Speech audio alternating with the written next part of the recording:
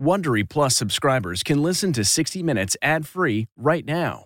Join Wondery Plus in the Wondery app or on Apple Podcasts. This spring, if you'd rather spend time enjoying your lawn instead of trying to keep it alive, there's good news. TruGreen is the easiest and most affordable way to get a beautiful lawn. All you have to do is water and mow, and they'll do the rest. Weed control, fertilization, aeration, and even some things you might not even think of. They'll do all of it, while you can do literally anything else. With TruGreen, you can have your lawn looking as good as a putting green. That's not hyperbole. TruGreen is the official lawn care treatment provider of the PGA Tour. TruGreen offers a satisfaction guarantee, and they have a verified best price promise, which guarantees you the lowest price with no compromise on quality. You do you. Let TruGreen do your lawn care. Visit TruGreen.com to get the best lawn at the best price with the best people guaranteed.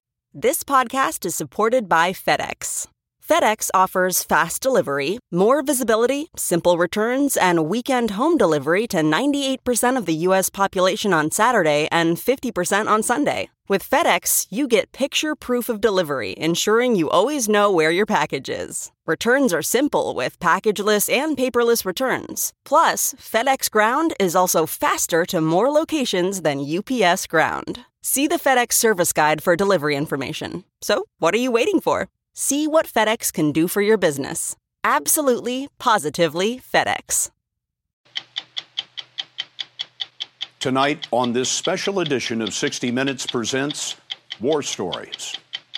Now that U.S. combat operations have officially ended in Afghanistan, it's up to four-star General John Campbell to make sure the country doesn't go the way of Iraq, where territory that was fought and won at great cost to Americans was lost because the Iraqi military wasn't strong enough to hold the enemy back. Tonight you'll hear from the general and the president of Afghanistan as America's longest war comes to an end. Are you concerned about the rise of the Islamic State and what threat that could pose here? Yes. Lance Corporal Jonathan F. Stroud. Lance Corporal Gregory A. Posey. This was September 2009. We were there as Gulf Company stood rigid in a mud-walled memorial service. It was the first time the troops had come to grips with the terrible loss signified by 7 battlefield crosses. And we wondered, what's become of them?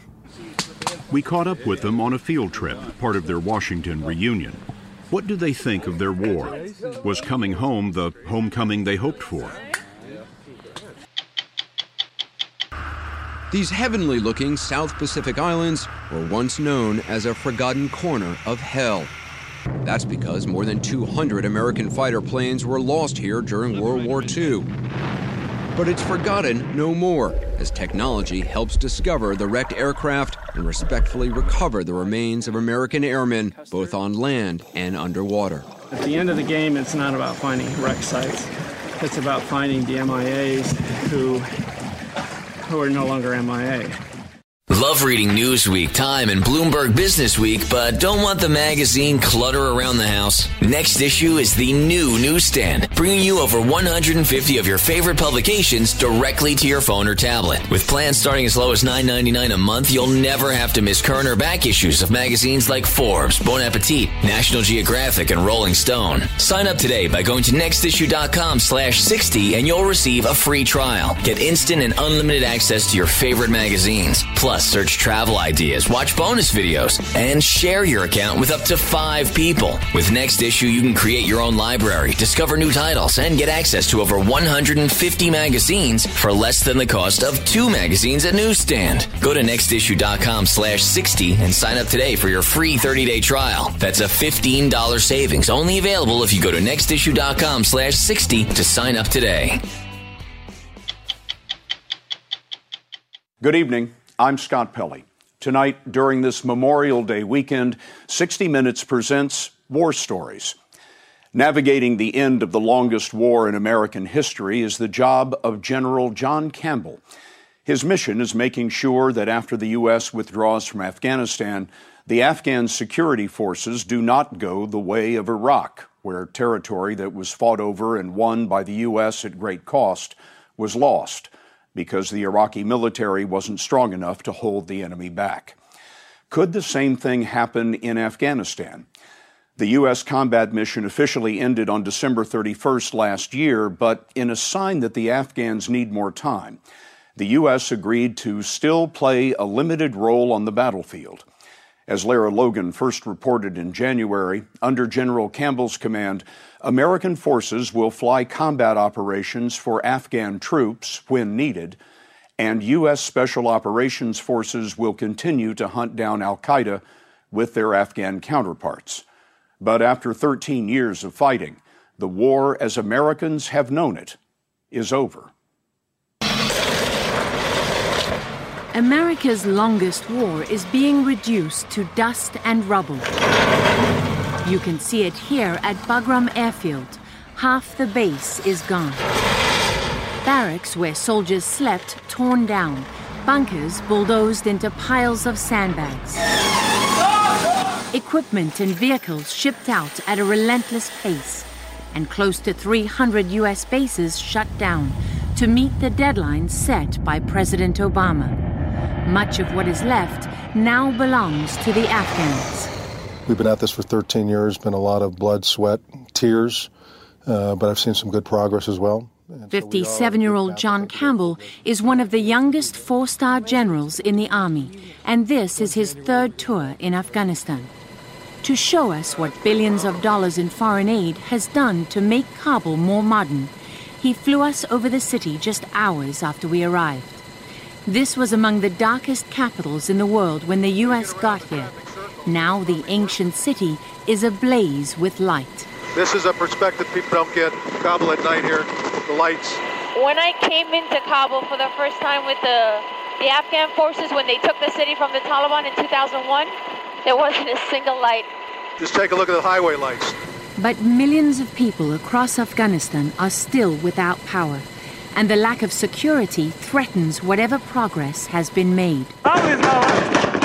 Last year was the deadliest of the war. More than 5,000 Afghan soldiers and policemen killed. Good. At this memorial down south in Kandahar, General Campbell paid tribute to some of their fallen. Afghan Major General Abdul Hamid was at his side. He lost close to 200 of his men this past year. You believe that the Afghan security forces, particularly the Afghan National Army, doesn't get the credit it deserves. It's the number one respected institution in Afghanistan. A couple of years ago, I probably wouldn't have said that, but today it is. They've taken this fight on. They've got them through two very, very tough fighting seasons, and the last one predominantly all on their own. The Afghan government can't afford to pay for them. The Afghan army, the police, the Air Force, they're all paid for by the U.S. and its allies.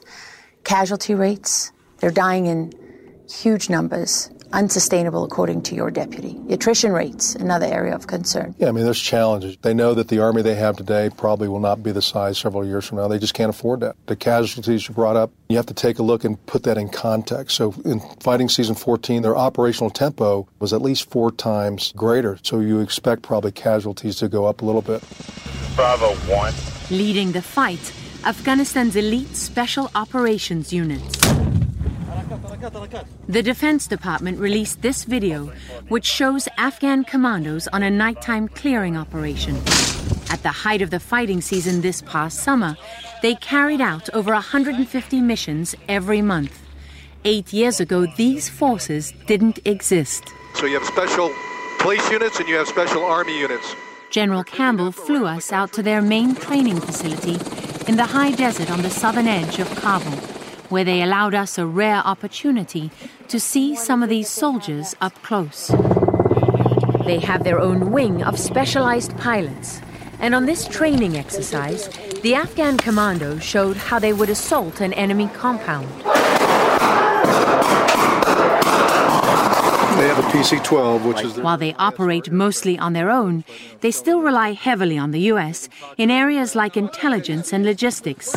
And there are fears over what will happen when the Americans withdraw, heightened by the collapse of U.S.-trained forces in Iraq. There is a lot more talk from many of the senior leaders I deal with on the Afghan security forces about Iraq and Syria and what's going on, and saying, hey, the coalition left Iraq, and a couple of years later, look what happened. Don't let that happen to us here in Afghanistan. The U.S. significantly underestimated the risks of withdrawing completely from Iraq. Do you face any of the same risks here? The fundamental difference is that the senior leadership, both on the military side and in the government, want the coalition. They want the U.S. to stay here. But do we share any of the same risks? There'll still continue to be threats here in Afghanistan that will try to dictate that it is not stable. So, absolutely. Attention to orders. General Campbell has to weigh those risks against his orders to end this war for Americans. Here, he was pinning medals on some of the soldiers he was sending home. Under President Obama's mandate, U.S. troops are now down to about 10,000. And in December 2016, the U.S. mission is supposed to be over. You're operating on the president's timeline here. How much wiggle room do you have? As any commander gets on the ground, he has to make an assessment and then provide, his best military advice to his senior leadership. So I'm constantly making those assessments. So you don't feel boxed in? Well, I feel like, I'm a 4-star general. I'm not sure, what you mean by boxed in. If it means boxed in on the number of people I can have here and the timeline I'm on, again, if the administration just wanted somebody to come here and say, hey, you're not going to make any changes, you're going to do X, then they wouldn't need a leader that had the experience. They wouldn't have picked me. Deadlines concentrate the mind, but deadlines should not be dogmas. Ashraf Ghani is the new president of Afghanistan, a former World Bank official who spent much of his life in the U.S. If both parties, or in this case multiple partners, have done their best to achieve the objectives and progress is very real, then there should be willingness to re-examine a deadline. Did you tell President Obama that? President Obama knows me. We don't need to tell each other. It took a firm hand from the U.S. to get President Ghani and his chief political rival, Dr. Abdullah Abdullah, to share power after a bitter dispute over fraud in the presidential election. It's General Campbell's job to stay close to both men. He's now invited to attend their National Security Council meetings here in the palace, and says the new government is on the offensive. In our interview, President Ghani had strong words for the nation's enemies. Do not ever threaten an Afghan with violence. We will rise as one, and we will face every threat the way we have taken on thousands of previous armies and conquerors. This is the moment of destiny. Work with us to transform Asia, but should you threaten our existence, everybody will be destroyed, not just us. You say that with a smile at the end. Well, because I want to make sure people understand who they're dealing with. Who are they dealing with? The bones of my ancestor guide us. This country was not the gift of anyone. It is the results of millions of people sacrificing. What did we have? Our bare hands. One of President Ghani's biggest challenges is something John Campbell has dealt with before. When we first visited him here 4.5 years ago, he was in charge of eastern Afghanistan, which borders Pakistan. Man, this terrain sucks. During that visit in 2010, we were caught in an ambush with his troops along the frontier. Get in! A routine event for U.S. soldiers who faced the impossible task of fighting an enemy that flowed freely from its safe havens in Pakistan. We've had this conversation before. 2010, when you were division 3 commander. hours you made me talk about Pakistan.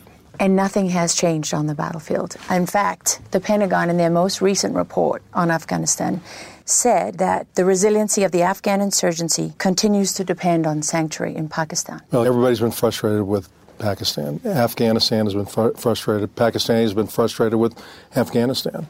I've seen change here just in the last couple of weeks with engagement with the senior leadership. Let's look at what hasn't changed in 13 years.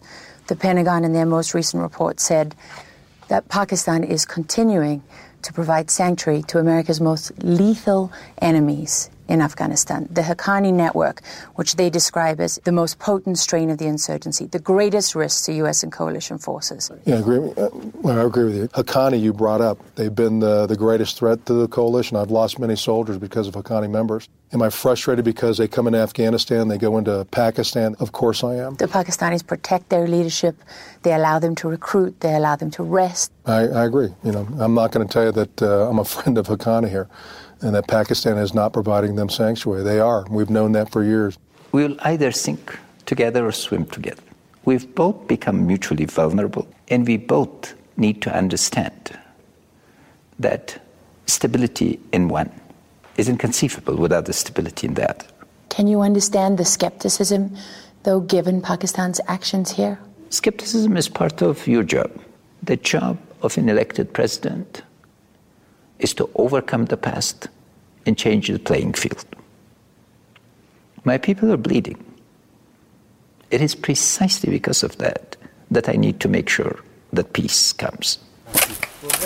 But in remote parts of the country, like these mountains in Kunar province, President Ghani's enemies are entrenched.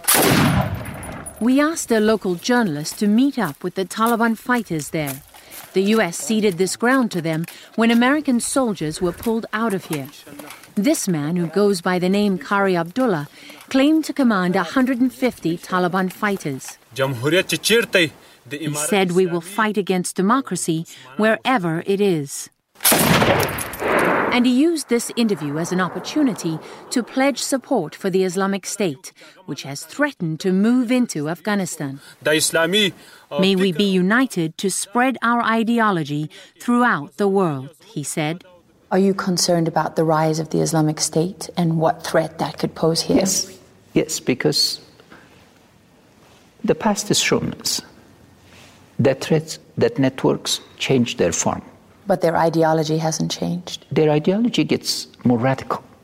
How concerned are you about that threat? There have been instances of recruiting, of night letter drops. They've talked about in different parts of the country. So they're concerned. If they're concerned, I'm concerned about that. But I think with the military they have here, with the conditions that are set, this is not Iraq. I don't see ISIS, ISIL coming into Afghanistan like they did into Iraq. The Afghan security forces would not allow that. As General Campbell transforms America's mission, there's no peace agreement with the enemy, no decisive military victory, and no end to the war in sight. His challenge is making sure the soldiers he brings home do not have to go back. The U.S. came to Afghanistan after 9/11 to defeat al-Qaeda. 13 years later, as the U.S. leaves, al-Qaeda is still here. What's the question? That's the question. Are they still here? Are there small pockets? Are there leadership that we continue to go after? And the network that supports them, of course. Are they at a level that they can continue to attack and plan for the United States? We're doing everything we can today to make sure they don't have that capacity. But I think we're going to have to keep continued pressure on that. Once you take that pressure off, it's only a matter of time before they continue to build that back up. So that's why it's so important that we do build upon the Afghan capacity to keep that pressure on. If we get to a point where I think that their capability can't do that and they're still a threat to the United States, then I'll make sure that my senior leadership understands that. Welcome to Play It, a new podcast network featuring radio and TV personalities talking business, sports, tech, entertainment, and more. Play it at play.it. 2.5 million Americans served in Iraq and Afghanistan, and we wondered what's become of them long after they cut down the yellow ribbons and the camo went into hiding in the back of the closet. What do they think of their war? Was coming home the homecoming they hoped for? As we first told you in March, we recently joined an annual reunion of men that we first met 5 years ago. It was back in 2009. Gulf Company's 2nd Battalion of the 8th Marines was taking the highest casualties on Afghanistan's most lethal battlefield. When we met them again last summer in Washington, we found that their searing experience had made them brothers in war and peace. We caught up with them on a field trip, part of their Washington reunion. They fell in without uniforms, weapons, or the passing of years. They're mostly civilians now, gathered in one place they could be together. The place they could say things that had been left unsaid, or deliver news of the last 5 years. Gulf Company's Lance Corporal Burrow and Lieutenant Bourgeois were enlisted in the ranks of Arlington National Cemetery. Each stone arch, a gateway through time. Lance Corporal Jonathan F. Stroud. Lance Corporal Gregory A. Posey. This was September 2009. We were there as Gulf Company stood rigid in a mud-walled memorial service. It was the first time the troops had come to grips with the terrible loss signified by 7 battlefield crosses. First Sergeant Robert Pullen called the roll of the dead. Lance Corporal Patrick W. Schimmel. Lance Corporal Dennis J. Burrell. Lance Corporal Javier Olvera. Lance Corporal David R. Hall. The 7 Marines had died fighting to clear and hold the Taliban heartland. Exhausting months negotiating around landmines and skeptical elders. Back then, their orders were to use restraint, and Corporal Jonathan Quiseno told us what he thought of that. It sucks. I don't know another word to say it. It sucks because all you want to do is get that guy. You just want to get them, for everything. I don't, for revenge, to say the least. Revenge for the death of his friend, Nick Exaros, who was killed in 2009 by a roadside bomb. 5 years later, Quiseno had used his veterans' benefits for college, and now he's selling retirement plans for Lincoln Financial outside Philadelphia. He moved on, but he never let go of Exaros. It's because of people like him that I want to continue to push harder in life and succeed, because it's the good ones that pass. And I can't let that be in vain. It drives me, it motivates me. Is there anything that you miss about Afghanistan and the Marine Corps? Absolutely. The brotherhood. There's no question about that. You miss the sense of purpose, right? You had a mission. You felt accomplished with everything that you do, even at a young age. I think when you transition into the real world, you have to find out what your mission is. A lot of people would think you would try to forget Afghanistan, and it seems to me you're trying to remember it. I don't want to put it behind me. I want it to be real in everything that I do, because it gives me something to live for. It gives me something to stand for.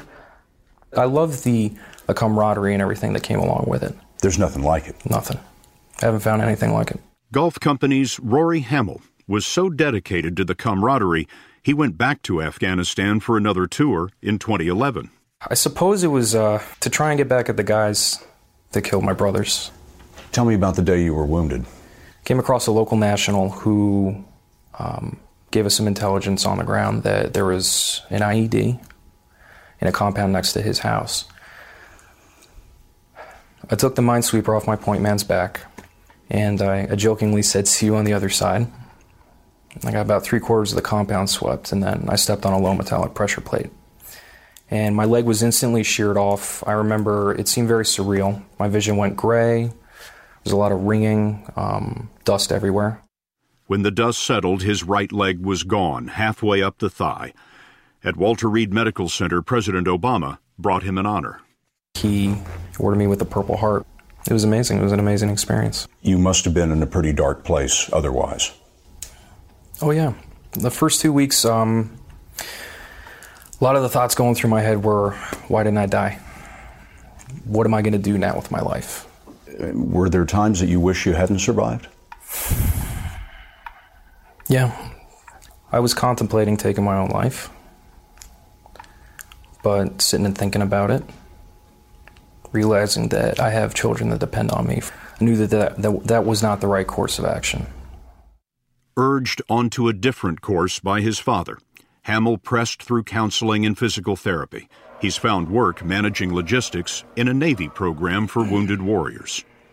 Having been through everything you've been through, would you do it again? In a heartbeat. It made me the man I am today. Whether they like it or not, I still feel responsible, for them. they're still your Marines. They always will be. Gulf's battalion commander was Lieutenant Colonel Christian Cabanis. In this summer of decision in Afghanistan in 2009, you are going to change history. Living the dream, 1 minute at a time. Today, he's Colonel Cabanis, and he joined this reunion. Why do you think some of the Marines are still struggling after they've come home, after 5 years? I think in some ways we all do when we come back. Is because we're trying to put that experience into perspective. I joked, I'm never more popular coming home from a deployment than right before the bus door opens. Superman's coming, Superman's coming, Superman's coming. The door opens, oh, it's just him. And they expect you to fall back into those roles. Husband, father, brother, nephew, cousin, uncle, as if nothing changed. There were definitely times when I questioned what we were doing over there. 5 years ago, Dan O'Hara was a fresh second lieutenant leading his first combat platoon. What's the biggest threat to your Marines? The biggest threat would be the improvised explosive devices. He told us then that he joined the Marines because he didn't want to regret not serving. It turned out we met on what would be his worst day. We should be good pushing up through here until we get near that IED site. It was a mission to defuse a landmine, and it went exactly according to plan. But on the way back, Lance Corporal David Hall detonated a second bomb. And the next day, O'Hara tried to give meaning to Hall's death. So just understand, we're doing the right things. We're doing good work. We're making a difference here. We're here fighting for the people of Afghanistan, and we're here ultimately fighting for our country. Should we have been in Afghanistan? I don't know. Maybe the answer is yes. Maybe it's no. And so when I run into people who say, tell me about Afghanistan, what were our goals there? Should we have been there? I think I'm in the same boat where I would say, to be honest with you, I don't know. After 2 tours and a lot of questions, O'Hara's been recruited into General Electric's program for returning vets. He's a project manager for GE Oil and Gas, and sometimes he thinks about running for office. I had done what I wanted to do in the Marine Corps. I could say I deployed twice in the defense of my nation, so that was something I was proud of. There's certainly a part of you that says, I'm glad that that's over with. Goodbye to all that. Yeah. Goodbye to Afghanistan. I won't be seeing you again. Those images are burning in your head, man. They never go away. They never go away. Afghanistan did not leave Gulf Company's Devin Jones. Like many others, Jones brought the war home. It was rough. I didn't do anything during the day. I moved at night. That was it.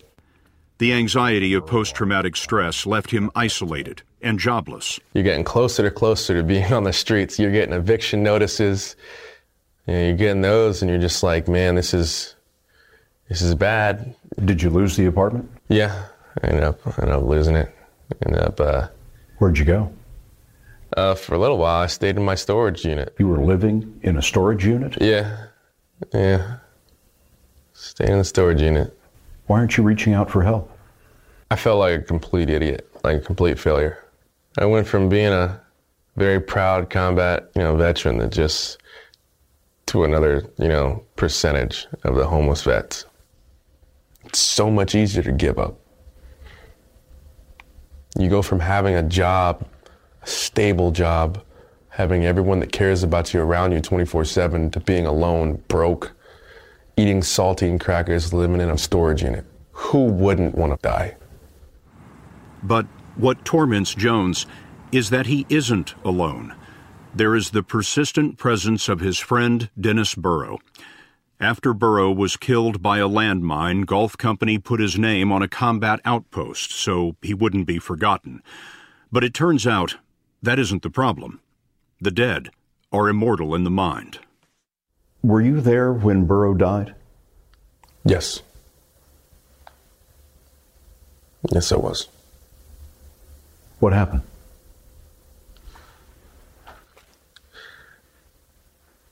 I'm not sure if I really want to go into detail on that too much. I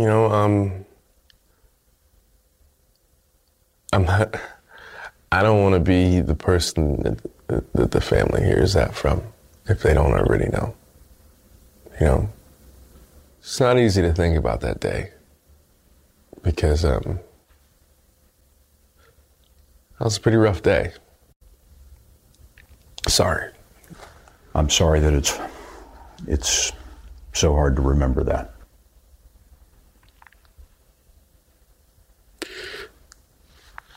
It's all right. You're still looking out for Burrow. Yeah. You never stop looking out for your team. Your team's everything. I've had nightmares where I've just been sitting there just staring at him. Did you sometimes think you'd like to trade places? Every day. Every single day. How do I deserve to be here? It's been a long time, bud. Miss you, dude. Nothing else to really say. Just look after us. Look after, everybody else, man. Just know I'm thinking about you, bud.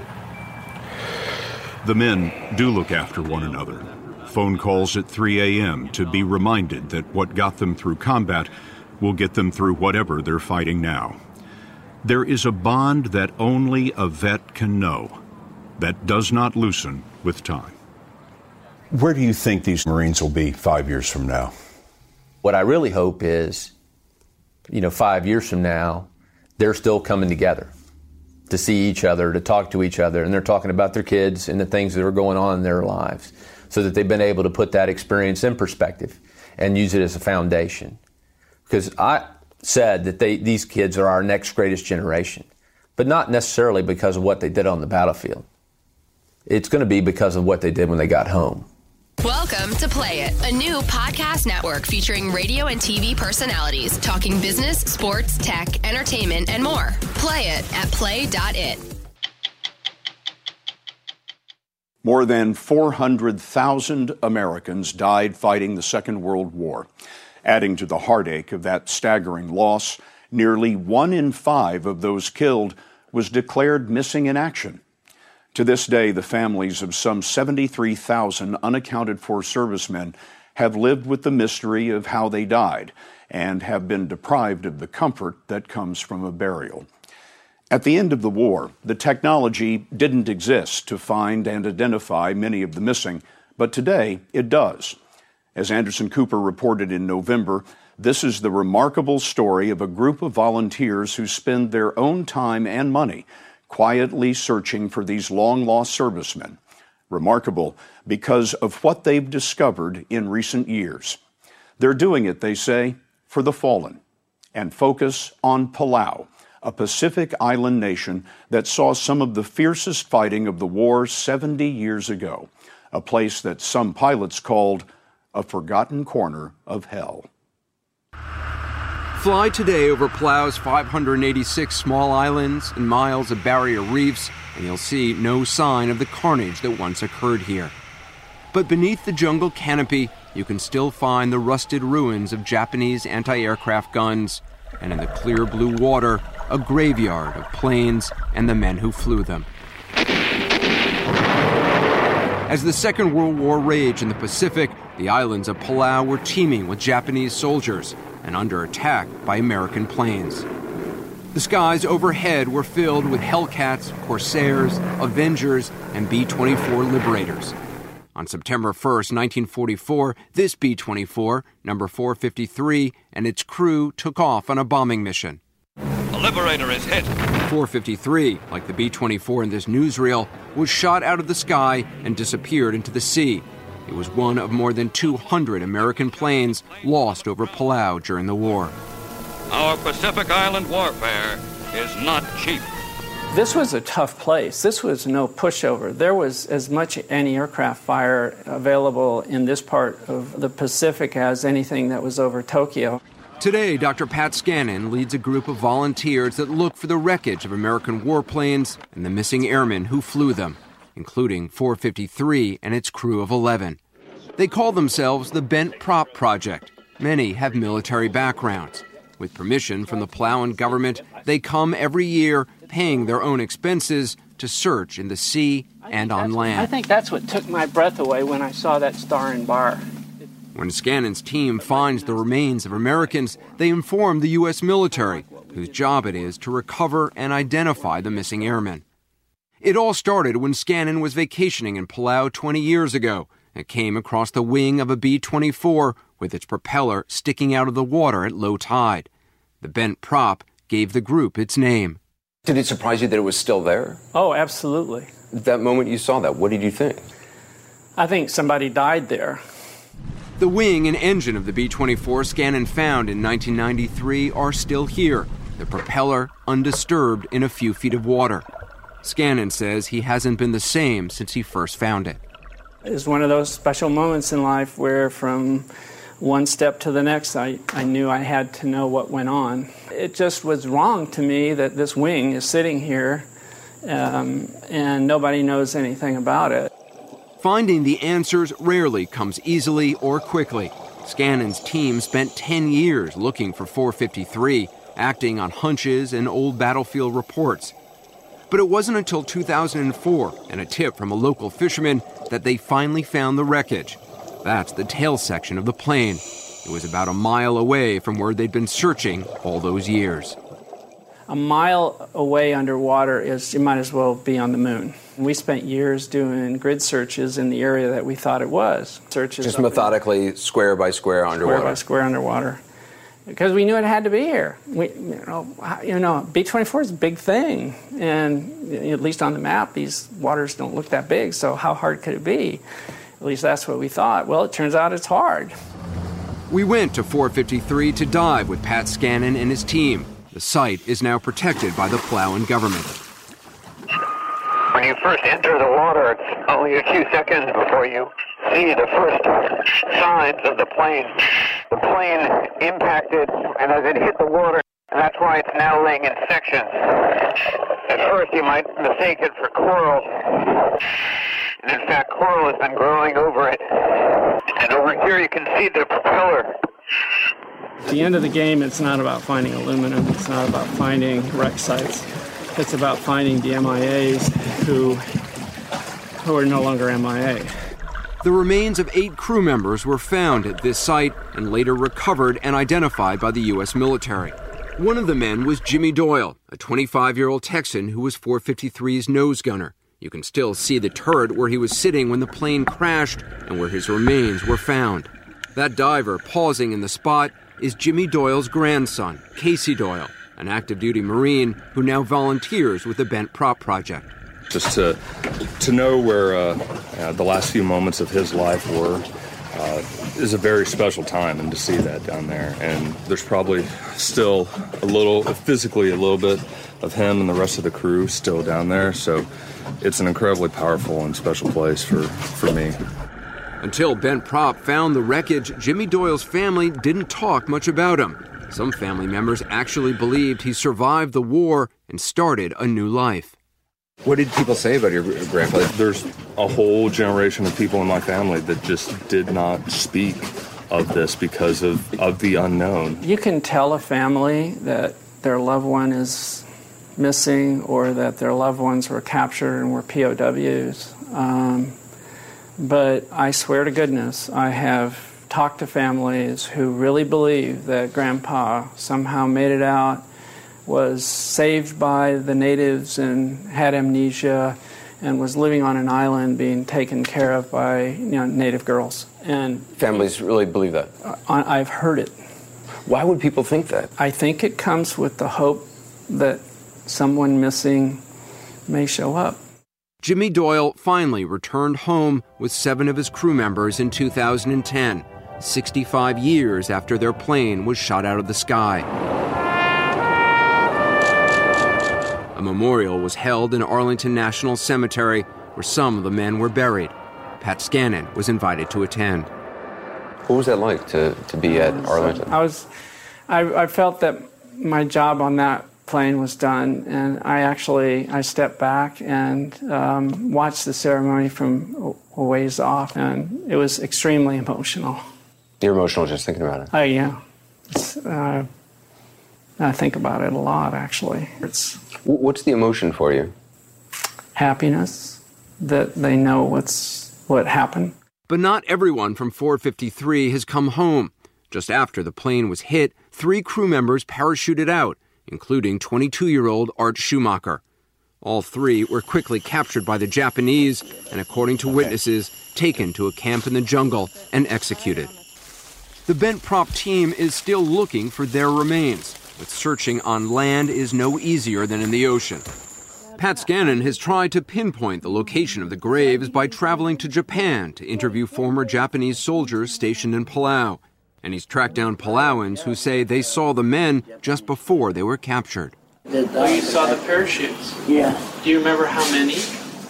What I saw, like 3, I think. One Palauan drew a map in the dirt showing where he believed the prisoners were executed. Using that information, the Bent Prop team has identified 2 spots in the jungle where they think as many as 12 Americans were killed. We were with them when they started digging. The red sticks are where buried pieces of metal were detected, probably fragments of munitions, but perhaps a prisoner's button or zipper. The chance of finding Art Schumacher and the others on the first dig may be small, but Schumacher's niece Jo has flown here from Washington. What would it mean to find your uncle? Oh, gosh, we could bring him home. We could bring him home to family. We can do a proper burial, we can honor them, and they gave their lives for their country. Scannon's team has found debris from at least 30 American planes over the past 20 years. In addition to the 8 airmen recovered from 453, Bent Prop's other discoveries could lead to the return of 19 more MIAs from Palau. But many planes crashed in far less accessible parts of the ocean and dense jungle, and their crews never found. Do you know how many Americans are still missing here? We think it's somewhere between 70, 80 American airmen crashed in this area. The real question is how many crashed inside the barrier reef. Inside the barrier reef means we can possibly find them. Why? Because outside? It's 2,000 feet deep. In 2005, Scannon's team found this wing of a TBM Avenger in the jungle. They believe the rest of the plane is in the water nearby, and they've been searching for it the past 9 years. But we've never been able to find the fuselage, and so somewhere out here, there's a fuselage possibly with 2 MIAs on it. To find the Avenger, Bent Prop has now been joined by a team from the Scripps Institution of Oceanography and the University of Delaware. They bring high technology to the hunt. This research torpedo, called Remus, can scan large areas of ocean with sonar.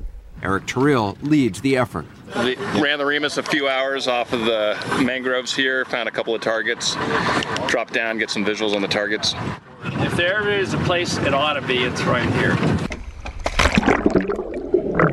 Terrell leads the way with a handheld sonar device and is the first to come across debris, including part of the plane's tail. When the sonar shows signs of something ahead, he turns around to get Pat Scannon. He comes swimming up to me, grabs my hand, and practically yanks my arm off. And so I figured he probably knows something, and this gray Hulk becomes an airplane, and there's a big propeller right there. You get misty. I got misty underwater. I said, maybe this isn't such a good thing to do underwater, but, I couldn't help it. It was very emotional. And when you put your finger on the plane, it's real. And that's what we did. You touch it? You touch it. Why? I don't know. Science is about facts. My eyes saw it, so the fact was it was there, but touching it, just gave it a sense of finality. We all knew what this was and what it meant. There are Americans down there. There are Americans down there. The families don't even know yet. And it's not that I'm wanting to keep a secret, but we also, until the remains are properly identified, we don't want to hold up false hope. To get proper identification, Bent Prop notifies the U.S. military of the discovery, but the actual recovery and identification of remains by the military can take years. This plane was shot down over this area the 4th of May, 1945. Every time Bent Prop finds wreckage of a plane with missing airmen, they hold a small ceremony. They videotape it so that one day the families of the MIAs will know the respect shown to them by Scannon and his team who've spent their own time and money to find them. Over the Avenger crash site this year, Bent Prop unfurls an American and a Palauan flag and speak of the men who were lost. They say their names, their ages, what they've learned of their lives. And at the end of every ceremony, Pat Scannon recites a poem written during World War I.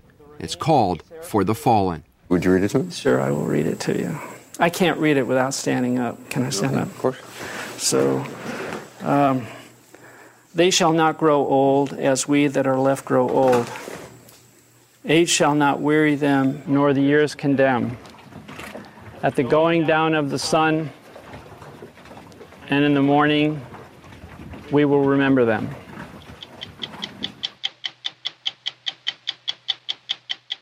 Anderson Cooper dives with the Bent Prop team. Go to 60minutesovertime.com. Sponsored by Pfizer. I'm Scott Pelley. Thanks for joining us. 60 Minutes will be back next week. If you like 60 Minutes, you can listen early and ad-free right now by joining Wondery Plus in the Wondery app or on Apple Podcasts. Prime members can listen ad-free on Amazon Music.